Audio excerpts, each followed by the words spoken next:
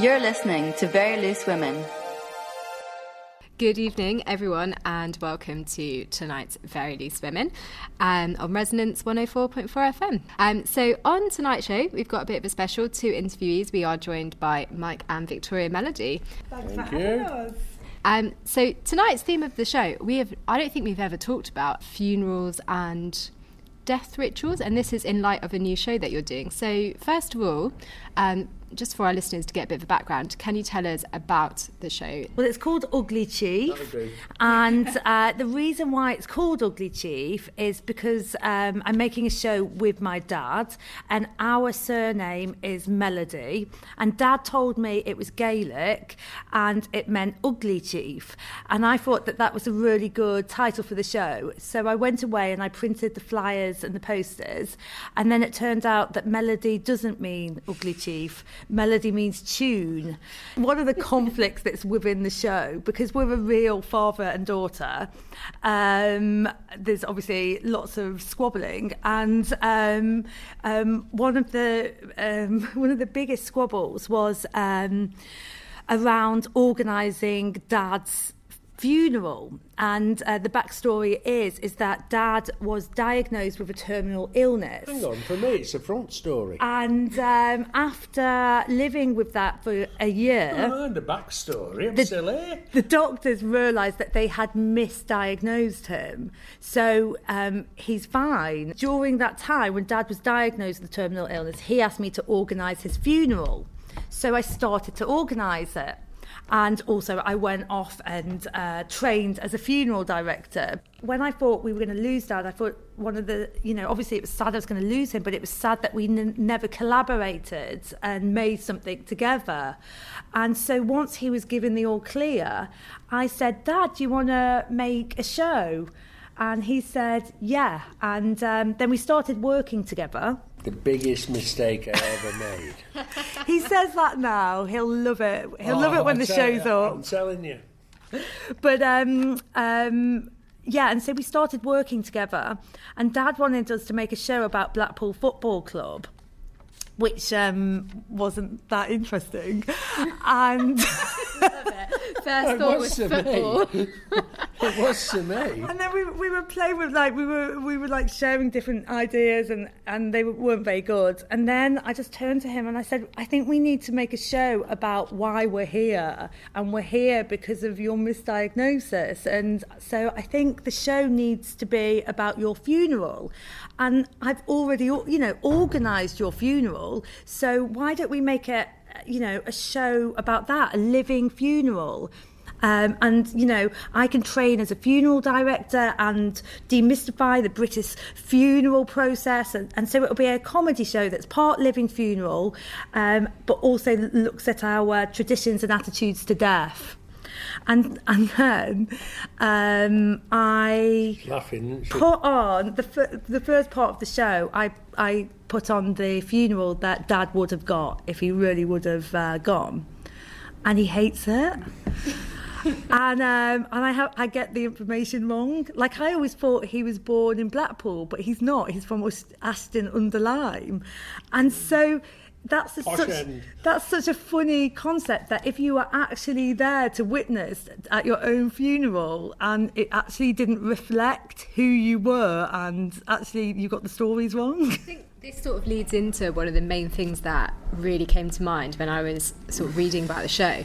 This idea that we often seem to have funerals more for the living than the dead, and how much people really put into thinking about it and how much they personalise it, when people can actually often choose to disregard those wishes. Some things are set in stone and legally have to happen, but in many other ways. Well, that's that's kind of what I'm interested in, because I'm thinking about things like, if you have a will, then certain things happen at the end of it. Correct. But if you say, well, at my funeral I want you to play this song, is there a way that that has to happen? Or well, what happens? Luke, I'm telling you, so long as you're clean, like you're in a hospital, you don't even have to have a coffin. You can get buried in your garden. I mean, there's a million misconceptions about funerals, and once our vicar started digging into them, right, I got very interested, because you can virtually do anything.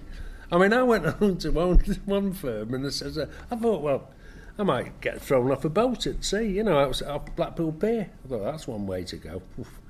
So did you change your funeral plan as a result of this show? Oh, she's got me funeral plan now. You'll have to come to the show to hear it. But I mean, if you look behind you, you'll see me coffin.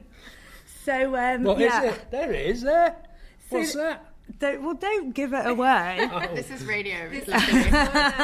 There's one quite traditional looking coffin, which I'm assuming is the one that you're not so keen on, and then there's something which looks far more exciting. Correct. Yeah, so the second part of the show is the funeral that he would actually want, and which is chaotic, but better reflects the person.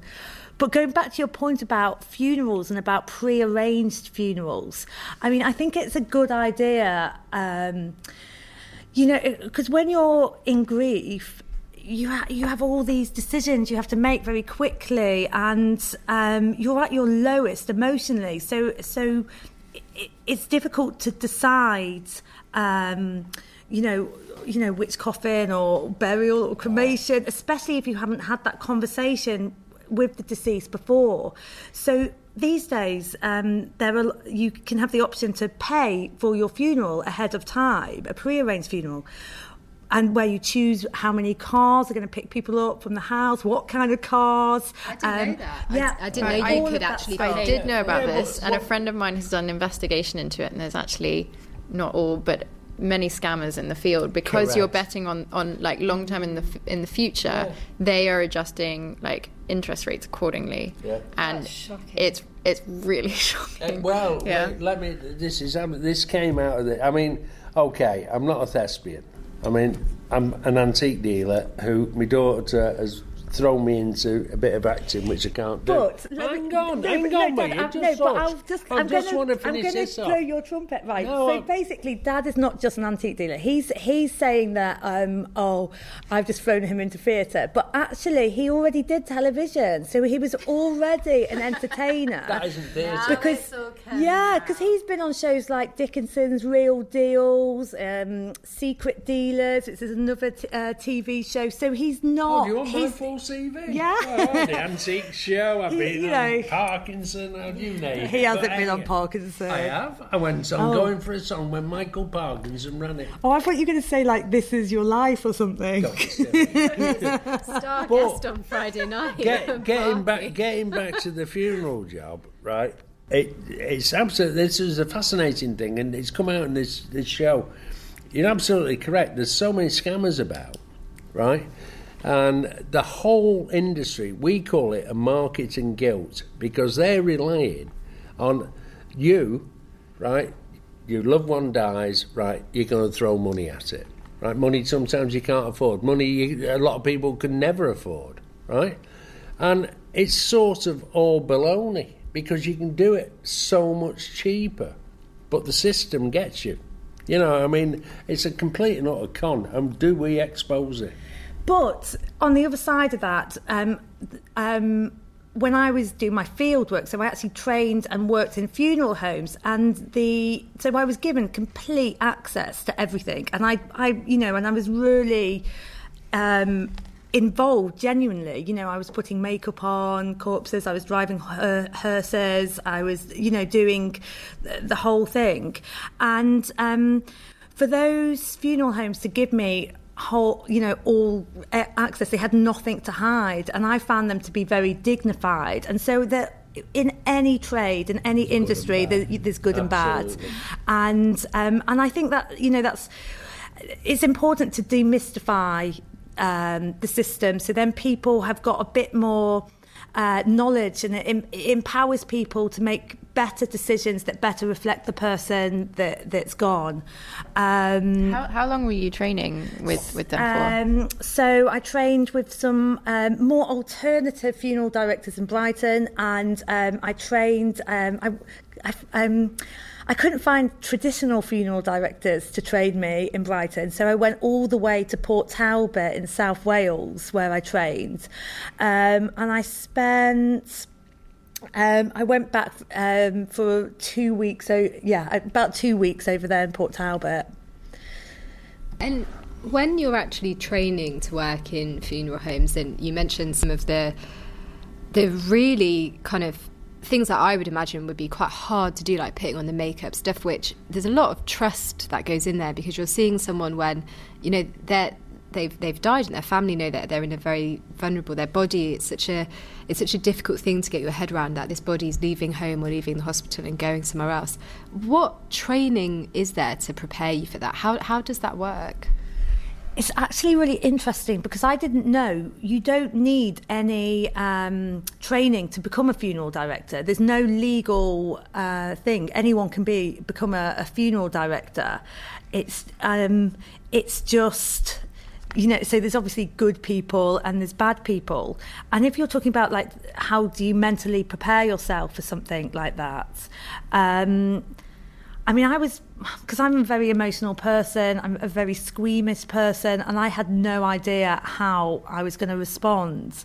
But I think it's a really underestimated care industry, actually, because the funeral directors that I worked with treated the deceased in such a gentle way, and as I said before, like in a dignified way. So I think it is a underestimated care industry. And the funeral directors I spoke to said that there's some things that they will never forget, and it's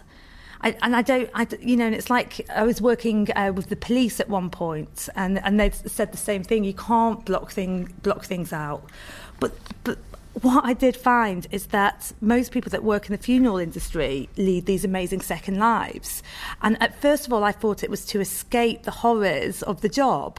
But then I realised it was more to embrace intense experiences of life. So I met people who were in choirs, incredible choirs, who were adrenaline junkie cyclists who jumped off mountains. Somebody had show chickens, where they went around the world showing chickens.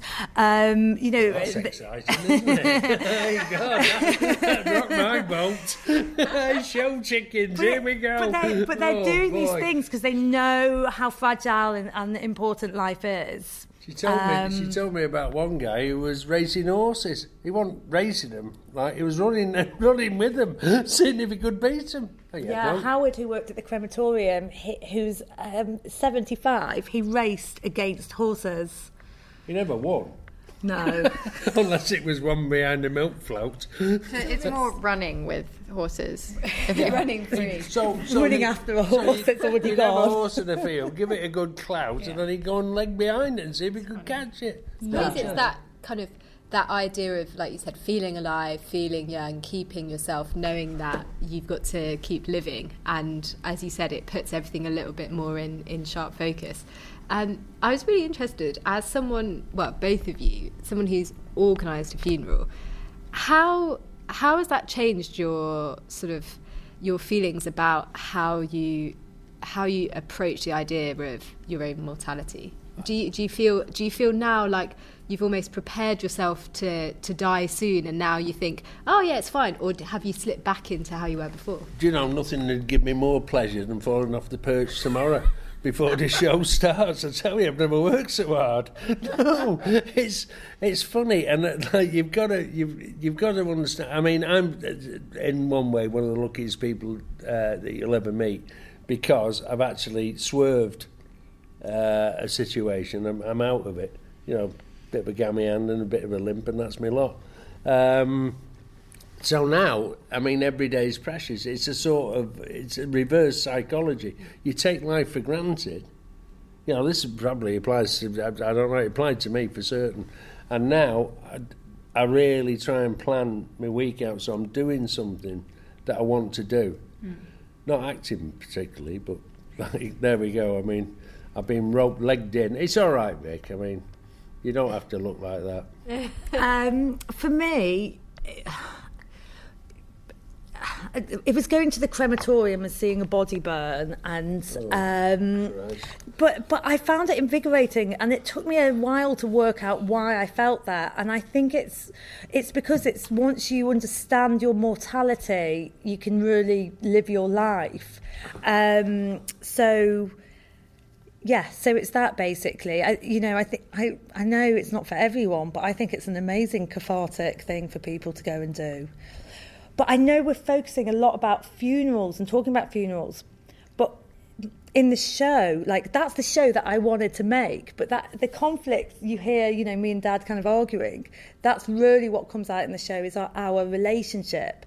So I wanted to make a show like I've made before. I've made shows about dog shows and beauty pageants, and where I've become an active participant and immerse myself and become those things. I wanted to make a funeral show, but then I collaborated with Dad, and it just goes into chaos. And so it starts off a bit about funerals, but then it ends up more about our relationship and how you write a eulogy together, like the story of somebody's life. Well, we got to thinking that, like, rather than, you see, unfortunately, like, your funeral comes after you're dead. So we got to thinking, wouldn't it be nice if you could listen to what people said about you when you were living? I mean, you could be propped up in a bed or whatever, but the Irish have the right idea, don't they? Awake. I mean, the reason they call it awake, is just in case they're not dead. So they lie them out on the table, get drunk, have a party round them, and then if they're still dead in the morning, they bury them. And it sort of, the whole thing became, it was surprising, really, because you don't know the true feelings of people around you, right? And if you listen to some of it, it's not bad, and if you listen to other bits, you wouldn't have him as a mate. It's all that. It's just different. We do have a sort of cultural habit, and I'm saying we very broadly, I think this sort of applies to lots of different places and cultures, of not really speaking ill of the dead, and maybe sanitising people's personalities as well. So have you looked at the way that different kind of cultures approach this situation and found maybe very different styles in You'll love this. Other places? There's a feature in the show, right? We only go to New Orleans, don't we? Right, because, like, all that sort of New Orleans funerals, processions and all that.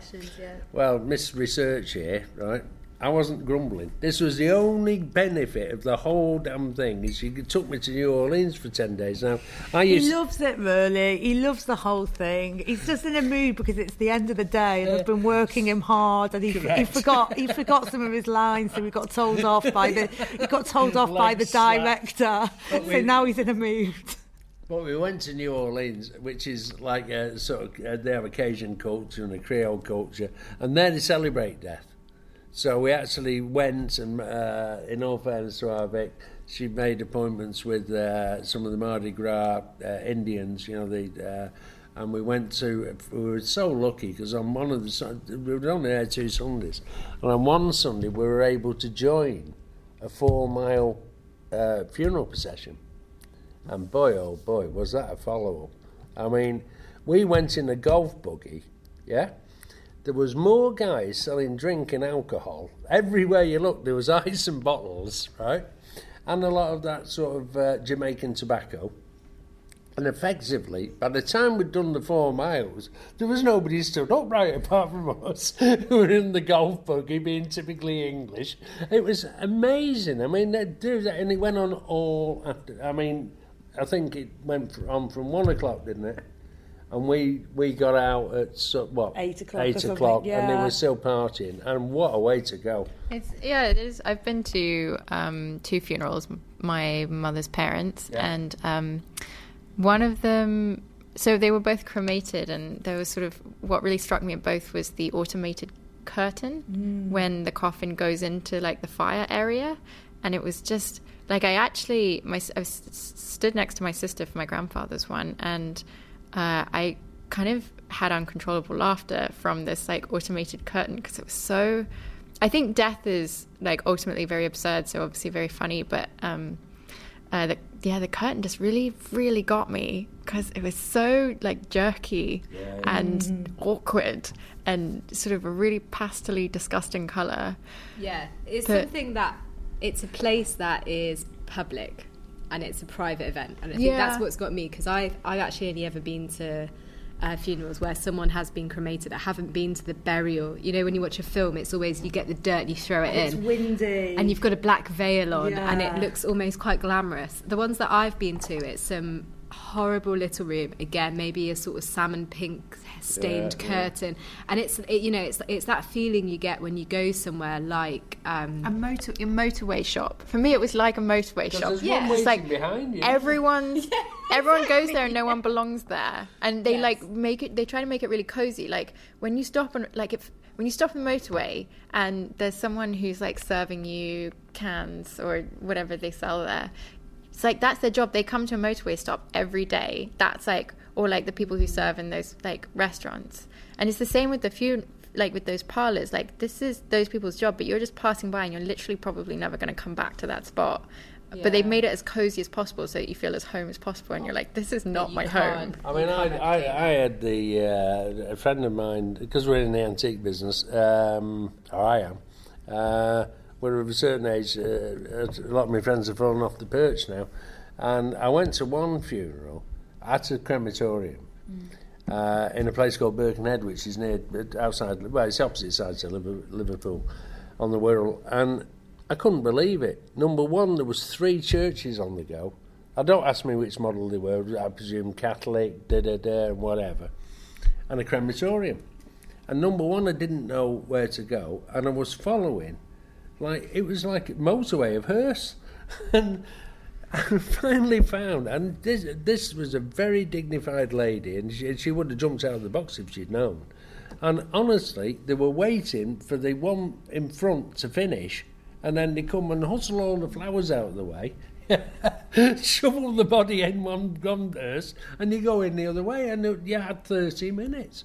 And then you were off. Horrible. So you can book a longer slot, but it's normally in 30 minutes. Cheap so you can have a family nicking the money. Yeah, exactly. But she was loaded. But the thing you were talking about eulogies and about them not reflecting the actual person. I've heard eulogies, of quite, naughty, cheeky people, and they've just been sanitised to sound really kind of angelic, and that's a real shame, isn't it? Because people's naughtiness and their bad characteristics are also what made them, and they shouldn't really be ignored. And that's what we look at as well. We paint the picture, good and bad. With no whitewash. But it's... I've learned my line. It's sort of like... why don't we have living funerals? Because I know that if all my friends and family, all my favourite people were in a room telling stories about me, then I would want to be there. So why not just have that while you're alive and then nothing once you've gone? It's not like an anniversary party or a birthday party. More or less. Kind of wedding. The difference being, you get to... Presumably, if we could get this off the ground, I mean, do come and see the show, it's well worth a look. But if we get our movements off the ground, i.e., once I finish this, I mean, believe it, I'm back at antique dealing-ish.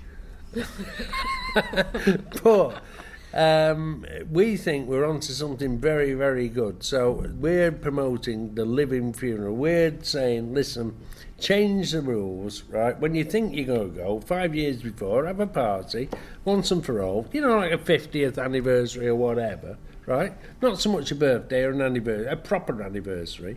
Get all your mates round, hear what they said, get drunk with them, and go to bed. And I tell you what, if you go that morning, it doesn't matter, does it, really? You've had a great time. It'd be ideal. Yeah, and if you've got the money, have it somewhere exotic. Just do it. There's definitely something very cathartic and bonding about talking to somebody about what they would like included in their eulogy and writing that together. Because people love talking about themselves as well, don't they? And talking about their lives. That's literally what our show is. Preaching to the converted here. So you're on at Battersea Arts Centre until the 19th of November, 18th. Is that right? 18th of November. Yeah. And how can people get tickets, come along, find out? Okay, so we're on at Battersea Arts Centre. So if you go on their website, you can look for Ugly Chief there. I've got a bit of a speech impediment, so it sounds like Ugly Teeth, but it's not Ugly Teeth, it's Ugly Chief. And yeah, get tickets on there. We're on. Go to in Battersea. I mean, we're in Lavender Hill. There's a box office. They sell tickets there. I'm sure we'll be happy. Luke, we need the punters. So We're doing all right, actually, Dad. Dad always wants more punters. He's an antique dealer. Have you taken it anywhere else after? So if it does well here, are there plans to expand? I think, Luke, this is one of the tragedies of life. This is why I wouldn't be too bothered if it did turn my toes up. She's already booked one tour, right?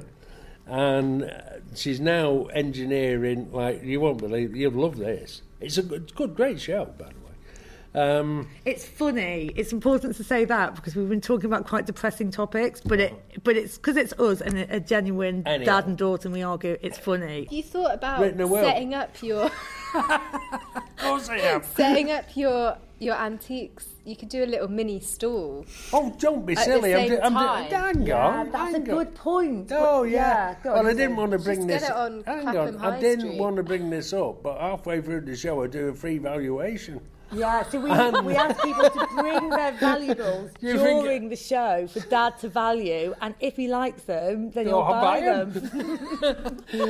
In the process of doing the show, have you thought more about what you would like your funeral to be like, Victoria? Yeah, I mean, there aren't that many choices, are there, here in the UK? A woodland burial would be really nice, and to be buried really shallow so that, you can really feed the soil, but that's quite expensive. So there's another way coming over from America where you can basically be deteriorated in acid. So I quite like the sound of that because it's actually really good for the environment. I like this kind of woodland burial thing. I think you can get it. You sort of become a tree, like a little pod that goes in the ground, and there's a tree attached to you, and all that kind of thing. I'm not surprised it's expensive. Okay, so my grandfather said that he wanted to be put in a cardboard box and chucked off a boat, which is not what happened. But I think he was going for the cheapest possible option. And as Catherine knows me, that would be my wish. Let me tell you, but also cardboard coffins are really expensive. They're £500. That makes no sense to me. Yeah, why? It's because when you go to the crematorium, you can't leak or anything. My great aunt actually left. In her will, she said that she raised this with us before, that she wanted to leave her body to medical science. Mm-hmm. And it was really sad because medical science said we have no use for... I couldn't help one. Thank you so much for coming on the show. You've been listening to Very Loose Women with Victoria and Mike Melody, and myself, Catherine, and Leo. And you can find us on @VLW Radio on Twitter, and find our podcast on acast.com/Very Loose Women. See him at the seaside, talking with the fishermen, and made them decide